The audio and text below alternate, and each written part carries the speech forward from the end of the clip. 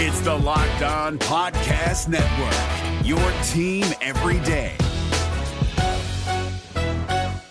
Kyle Krabs here, host of Locked On NFL Scouting. Join Joe Marino and me every day as we provide position-by-position analysis of the upcoming NFL Draft. Check out the Locked On NFL Scouting podcast with the Draft Dudes on YouTube or wherever you listen to your favorite podcasts. Locked On Dolphins, hosted by Travis Wingfield, your daily podcast on the Miami Dolphins, part of the Locked On Podcast Network, your team every day. I'm in town to play the Dolphins, you dumbass.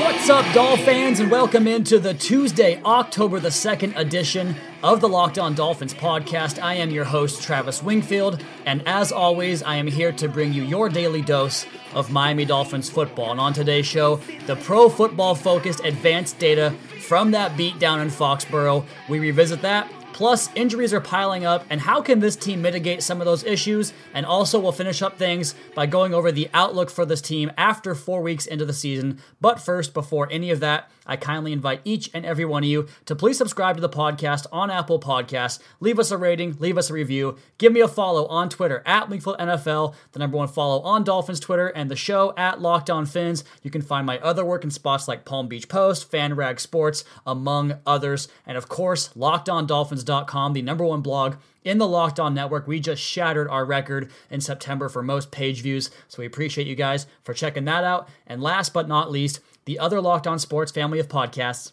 for all the local and national coverage of your favorite teams. And we have some injuries to get to here, but those injuries are part of the story and part of the structure of this podcast. So we're going to skip over Jim Mandich and jump right into things. That's another Miami Dolphins. And it looks like two more key players for the Miami Dolphins are going to miss significant time. And the big one is center Dan Kilgore. The offseason acquisition, the swap out for Mike Pouncey, is lost to a torn triceps muscle that will make him miss the entire season. Travis Swanson steps in, and the question now becomes, do they slide Ted Larson over to center, which is a more natural position for him, and perhaps try to improve that position? But then you leave left guard totally vulnerable because there really isn't a viable option on the roster or on the practice squad. At this point, somebody has to be added to the roster because there isn't a backup guard on the roster at this moment. Connor Hilland and Isaac Asiata, both on the practice squad. Hilland, an undrafted free agent this year, probably a tall ask to get him up and ready to play. Isaac Asiata, I don't want him to get Ryan Tannehill killed because he is very poor at recognizing stunts and pass protection in general. I don't think that's a good idea. Maybe give Anthony Steen a call. He's out there and available. I'm not really sure what you do, but whatever you do, there's going to be a major weakness on this offensive line. And speaking of weaknesses, the Dolphins secondary takes another hit. Bobby McCain has a knee injury that will sideline him for 2 to 3 weeks. But even then, who knows how he responds when he gets back and healthy, ready to go, because the knee for a cornerback is so vital to that change of direction and everything a cornerback does in their movement. It's a concern when he comes back. His leadership will also greatly be missed. And the reason I'm suddenly turning somewhat sour on the season is not just the injuries, but where they are occurring. Before the season, I wrote an article about areas this team could not afford major losses via the injury. And while I don't think offensive line and secondary were at the top of that list, the fact is they're losing multiple players at those spots and really testing the strength as well as the depth of those groups. The Josh Sitton injury was okay, I guess, because they had formidable backups in Ted Larson inside as well as one outside in Sam Young. Well, now you have a bad player that enters the lineup in Travis Swanson. There is zero depth behind what they have now, and I don't know. This group just isn't getting better anytime soon. And going back to the secondary, Rashad Jones likely comes back this week, I suppose. He was supposed to be back for the game against the Patriots, but missed that one as well. But Bobby McCain goes out just as Rashad Jones comes back in, and that means more work for Torrey McTyer, who, for my money, just isn't ready to play right now. He looked really bad in that game, had a bunch of missed tackles. He always seems to be miles away in pass coverage, so now you have a unit of strength that is severely weakened by one guy going out and another guy coming in. So Miami is now down 2 offensive linemen, both out for the season, 2 tight ends, 1 for the season, 2 defensive linemen, 1 of them for the season, a pair of special teams linebackers, a starting cornerback for a few weeks, and a wide receiver who, though I have criticized him a lot on this podcast, did have a significant role on this team and actually was a starter before all the injuries started to accrue for Devontae Parker. But this game was a chance to really shift the expectation for this team heading into the quarter pole, or the second quarter of the season, I should say. I talked about it all week. This game could have propelled this squad from a wild card type of contender to an actual threat in the AFC playoffs come January. And while I think all the ramblings from Sunday's loss, that blowout loss, were blown way out of proportion, these injury losses, those are not. They are a real thing, and all teams deal with it. But it all comes down to where the injuries happen and how much into your depth you have to dig to find formidable players to replace those guys, because not many teams have a bunch of backups in the wings waiting that are capable of playing. If they were, they'd probably trade them and spin them for assets otherwise. So the Dolphins back in a similar boat as they were last year in regards to the injuries really piling up. Like I said, most teams deal with this, but how does the team respond? Can the Dolphins overcome them? I'll tell you how they might be able to do that, as well as the Pro Football Focus data from this blowout loss in Foxborough. We'll do both of those next after a word from MyBookie.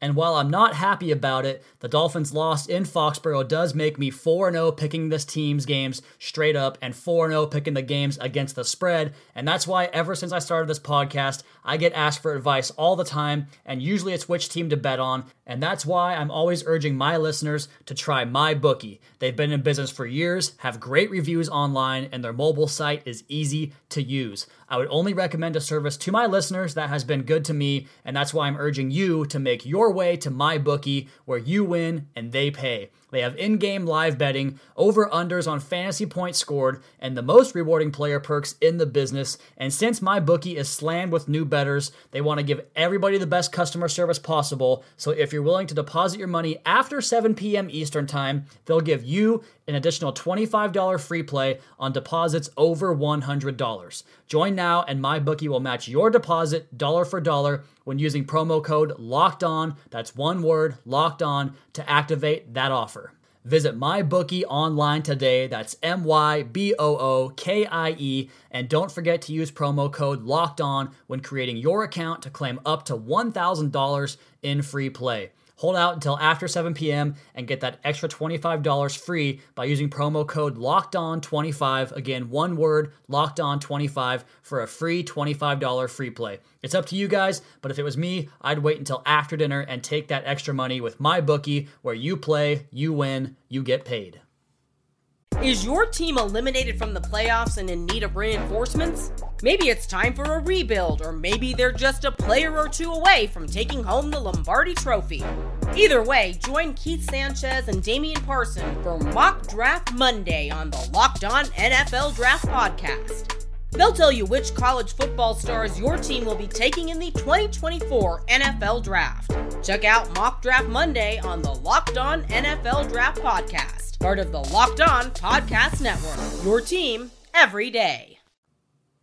Segment number 2 on a Tuesday, October the 2nd podcast. All the doom and gloom surrounding this football team. Despite a 3-1 start, despite being atop the AFC East, everyone is quick to bail on this team. And I know I've given you guys somewhat mixed signals over this podcast, talking about the upsides and the downsides of this team through the quarter pole. And we're going to review where this team is at the quarter pole on the other side of the podcast. But I wanted to talk about ways the Dolphins can mitigate some of these losses in terms of the injuries to the roster. And the big one being the offensive line play, especially on that interior, where Ryan Tannehill, over the course of his career, has always shown a penchant for playing much better when he trusts that protection up front.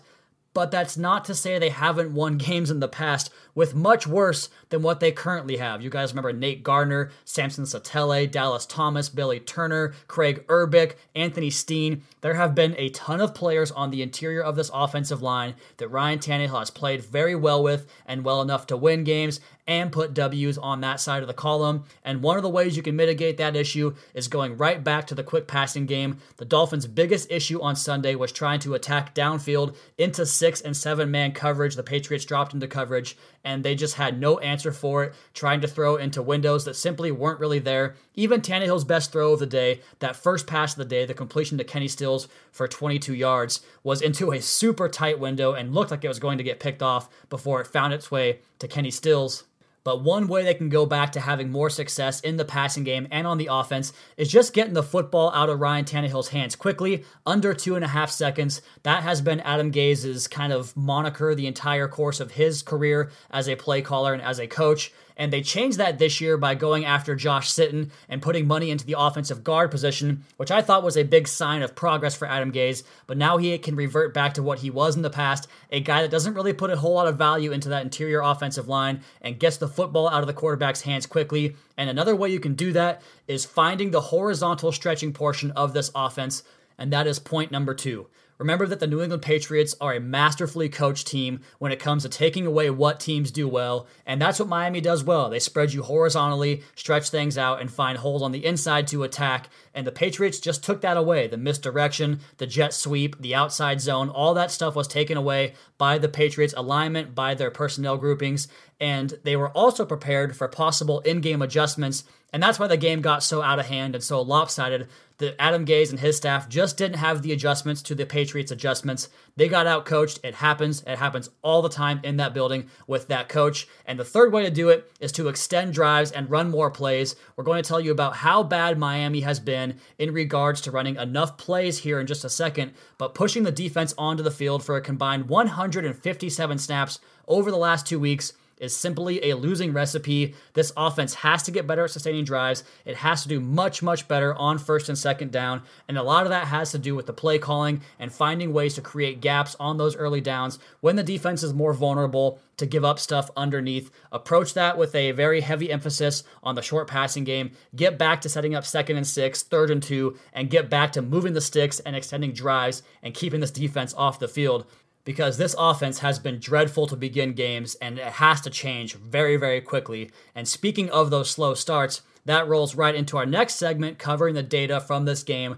Some of this data comes from Pro Football Focus. Remember to check them out and subscribe to their website for access to all these stats, grades, and breakdowns. But let's start off with the slow starting offense for the Miami Dolphins and just how dire it has become.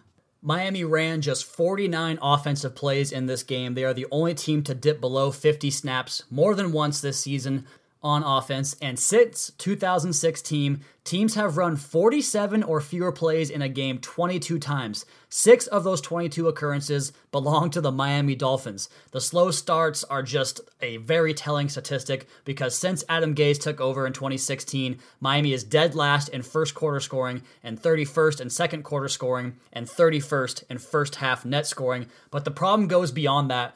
With Joe Philbin in Miami, they were also the number 32 scoring offense in the first quarter under Joe Philbin's watch. So that has to change, like I mentioned in the previous segment. They just have to get better on first and second down, and that'll help things on early in the game as well. As far as the offensive numbers from the game, a couple of offensive snap counts. Frank Gore had 25 compared to Kenyon Drake's 22. The receivers, actually Danny Amendola had the most this week, 42 for him, 38 for Stills, 36 for Wilson, 31 for Grant. So a very well-balanced attack in terms of who played at receiver. Mike Gesicki had 41 snaps compared to Durham Smythe's 2, so a lot of 11 personnel out there. They just couldn't get it going from 11 personnel. And this is the first game of the year where Miami had different linemen come into the game at various points. We saw Dan Kilgore play 16 snaps, Travis Swanson 33, and Juwan James had 29 compared to Sam Young's 27. This team went heavy in terms of personnel a few times, unbalanced offensive line a few times. And all of this led to Ryan Tannehill's worst showing of the season. He was 0 for 6 on plays where he was pressured, just not good enough. The offensive line was an abject nightmare, allowing 2 pressures apiece for Tunzel, Kilgore, Larson, Young, and Gesicki. Davis and Swanson each had 1. No offensive lineman graded better than 55.7 in the run blocking game, according to Pro Football Focus. Those numbers well below league average. Just an absolute nightmare. 56 rushing yards from the offense, and the majority of that coming on the game's final garbage time drive. Simply not good enough. And you go over to the defensive side of the ball with the snap counts. Cam Wake and Robert Quinn had 46 and 45 snaps respectively. That's way too much for those guys. I know they have to play because we had that many snaps, 81 in total for the defense. Kiko Alonso, TJ McDonald, and Minka Fitzpatrick all played 81 snaps. Xavier Howard had 80. Going back to the defensive front, Jonathan Woodard had 37 snaps compared to Charles Harris's 34, which Man, Charles Harris, for him, the clock is starting to, I suppose, start right now, as he has done very little in his second year as a professional. The linebackers, Jerome Baker played more than Raekwon McMillan. Baker had 65 compared to McMillan's 54 snaps, and Maurice Smith got in the game for 26 snaps. And the big issue the last 2 weeks has been missed tackles, part of that Rashad Jones' absence. This team missed 13 tackles on the day, primarily from the secondary. Xavier Howard allowed 3 catches on 3 targets for 73 yards and 2 touchdowns, though I'd argue one of those wasn't really his fault as he got picked illegally on that first touchdown the Patriots scored. Bobby McCain had a good day in coverage, as did Minkah Fitzpatrick, but Torrey McTyer, he came in for McCain, and he had a really, really rough game in this one. He'd missed 3 tackles and allowed all 3 of his targets to be completed for 58 yards passing. TJ McDonald had as many missed tackles as he did tackles. He had 3 out of 4 balls caught on him. Raekwon McMillan was absolutely terrible in run defense in regards to his PFF grade. Cam Wake and Robert Quinn each had 4 pressures, including 4 hits on Tom Brady, but none of those pressures were sacks. A very, very rough day all the way around for this Dolphins team, and we're about ready to bury this thing and move on to the next game. We have just one more segment covering this Patriots game. We'll do that tomorrow, talking about the All-22, where I'll give you guys a comprehensive review on just what went wrong in this game. Newsflash, it's probably going to be a little bit of everything. And next on the podcast, we're going to close this puppy up with an updated outlook for this team at the quarter pole, and we'll do that next on Locked On Dolphins podcast. But first, a word from Swap.com. And I was recently introduced to Swap.com, the world's largest online and consignment thrift store, and I realized how crazy it is how much we pay for new brand name clothes. And with Swap.com, you can save up to 90% off retail prices off your favorite brands like Lululemon, Carter's, Nike, J.Crew, Gap, whatever it is. Find it for cheaper on Swap.com. They have quality, hand-inspected items added every single day, and if something doesn't fit, enjoy hassle-free returns within 30 days of your purchase. A special offer for our Locked On Dolphins listeners only. Get 35% off select items for your first order using promo code LOCKEDON. Again, one word, promo code LOCKEDON. Plus, find new deals every day on Swap.com's homepage. That's Swap.com, the world's largest online consignment and thrift store. Is your team eliminated from the playoffs and in need of reinforcements? Maybe it's time for a rebuild, or maybe they're just a player or 2 away from taking home the Lombardi Trophy. Either way, join Keith Sanchez and Damian Parson for Mock Draft Monday on the Locked On NFL Draft Podcast. They'll tell you which college football stars your team will be taking in the 2024 NFL Draft. Check out Mock Draft Monday on the Locked On NFL Draft Podcast, part of the Locked On Podcast Network, your team every day. We are into October. We are into the second month of the NFL season. The Dolphins enter this month at 3-1 atop the AFC East, but we have to go right back into that last segment here before we turn the page and take a look at the quarter pole for the Miami Dolphins. And I wanted to put a word out there on Dolphins quarterback Ryan Tannehill. And one of my big gripes, one of my big concerns with Ryan Tannehill is the slow starts, because we talked about how it's been a thing with Adam Gase, but it was also a thing going back to Joe Philbin, and it's officially a thing at this point, and not just with Adam Gase. Coincidentally, I watched the game on Sunday with my brother, and I usually watch those games alone, so it was different for me in that aspect. But I told him after one of Tannehill's early errant throws that he always seems to be shaky with accuracy to begin the football game. And this is a guy that is normally around an 82% passer in terms of being on target, well above league average. But for whatever reason, he doesn't start that way. It's like it takes him some time to settle into the flow of the game. And so in that last segment, I talked about ways to mitigate some of those issues that Miami is facing up front. And another one of those ways is to get Ryan Tannehill running the football early in games. Nothing shakes the nerves out like running around, or maybe even taking a hit. Whatever it is, he has to find a way to get settled into games and start much harder and get this football team out in front, because the way this team is constructed with that defensive line rotation, they need a lead, as we saw on Sunday as the Patriots ran the ball down their throats, taking advantage of their personnel groupings on that side of the ball. Maybe that's it. Maybe that's not it. I don't know. But Adam Gase has to do something to shake things up, because his play script is just not working, and it rarely has. All right, this team is 3-1 atop the AFC East, and the second quarter of the season is on the way. Where does this team sit currently? 3 things I want to look at: the roster construction, the schedule breakdown, and have I revised my personal expectations for this team, even though I had them at 3-1 heading into the 5th game at Cincinnati. Let's go ahead and start with the roster and looking at the offensive line, where it's just totally banged up, and I don't really know where the solution is in regards to personnel. We talked about it in the first segment. They're going to have to find creative ways to get the offense humming without the offensive line playing at a high level because they just don't have the personnel to make that happen anymore. It falls on the coaching staff to somewhat reinvent themselves on that side of the ball. The tight end position is completely depleted at this point. I know Mike Gesicki has high hopes and high expectations down the road, but he still is a rookie that has only played 4 games in his career. They're going to have to find more creative ways to get the running backs involved. I would assume go with more 2 running back sets and get the ball to Kenyon Drake in the passing game because they have not done that at all this season. That has to change. On the defensive side, they're going to have to find more ways to create pressure, whether it's blitzing, whether it's winning one-on-ones with the 4-man rush, because that secondary is not going to be as good without Bobby McCain and Minkah Fitzpatrick kind of moving all around the formation. Rashad Jones hopefully getting back. The defensive side of the ball is not quite as banged up as the offensive side. Nonetheless, they're going to have to find a way to replace guys like William Hayes, Bobby McCain in the interim, and just get better play out of the linebackers in general.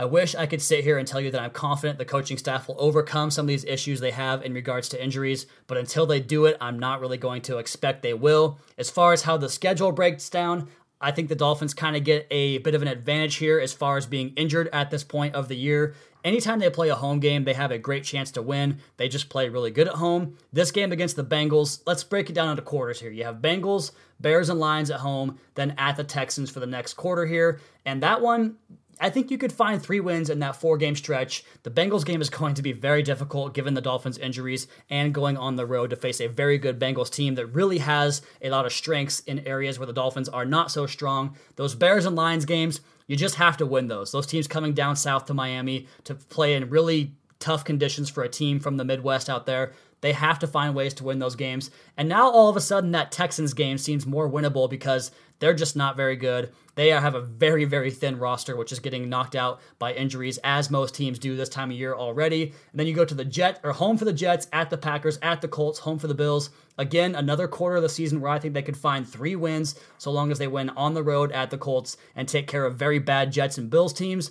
And then the final quarter of the season puts you at home for the Patriots, on the road for the Vikings, at home for the Jaguars, and back on the road for the Bills. Only one of those games really seems favorable for the Miami Dolphins. If they can find a way to win 2 of those, they'll certainly have double-digit wins on the year. Even just 1 win, as long as they take care of business at home and in other situations earlier in the season, they can still find a way to get double-digit wins, which brings us into my revised expectations. I'm not really ready to go that far because even though they are banged up right now, I always predicted them to lose at Cincinnati. That's going to be a tough game for this team in regards to how they match up. I still think they can get that tempo offense rolling and be much better on offense playing at home, which I think will be good enough to beat the Bears, Lions, and Jets at home, as well as the Bills later on in the season. And then they have the Patriots and Jaguars. So if they can get 4 out of those 6, that puts you right at 7 wins. Can you find 3 wins on the road against the Texans, Colts, and at the Bills? I think you can, so I'm sticking with 10 wins right now, still 10-6, still a playoff team, probably the 5th or 6th spot in the AFC wildcard playoffs, but that's where my expectation changes. I thought this team would win a playoff game. Now I might back off that a little bit because I don't know if this team can go on the road in the playoffs and win a game, but I still have high expectations in regards to this team surprising everybody and finding their way into the postseason.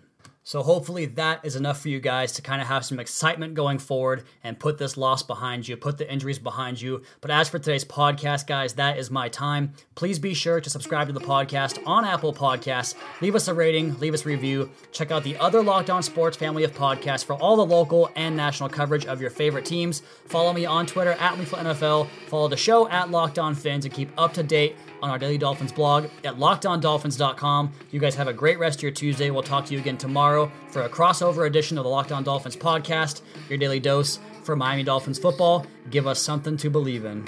In a tongue understood, I know. Can it be that I hear what he's saying? Is there a reason why I'm still awake? And he says, I've got you.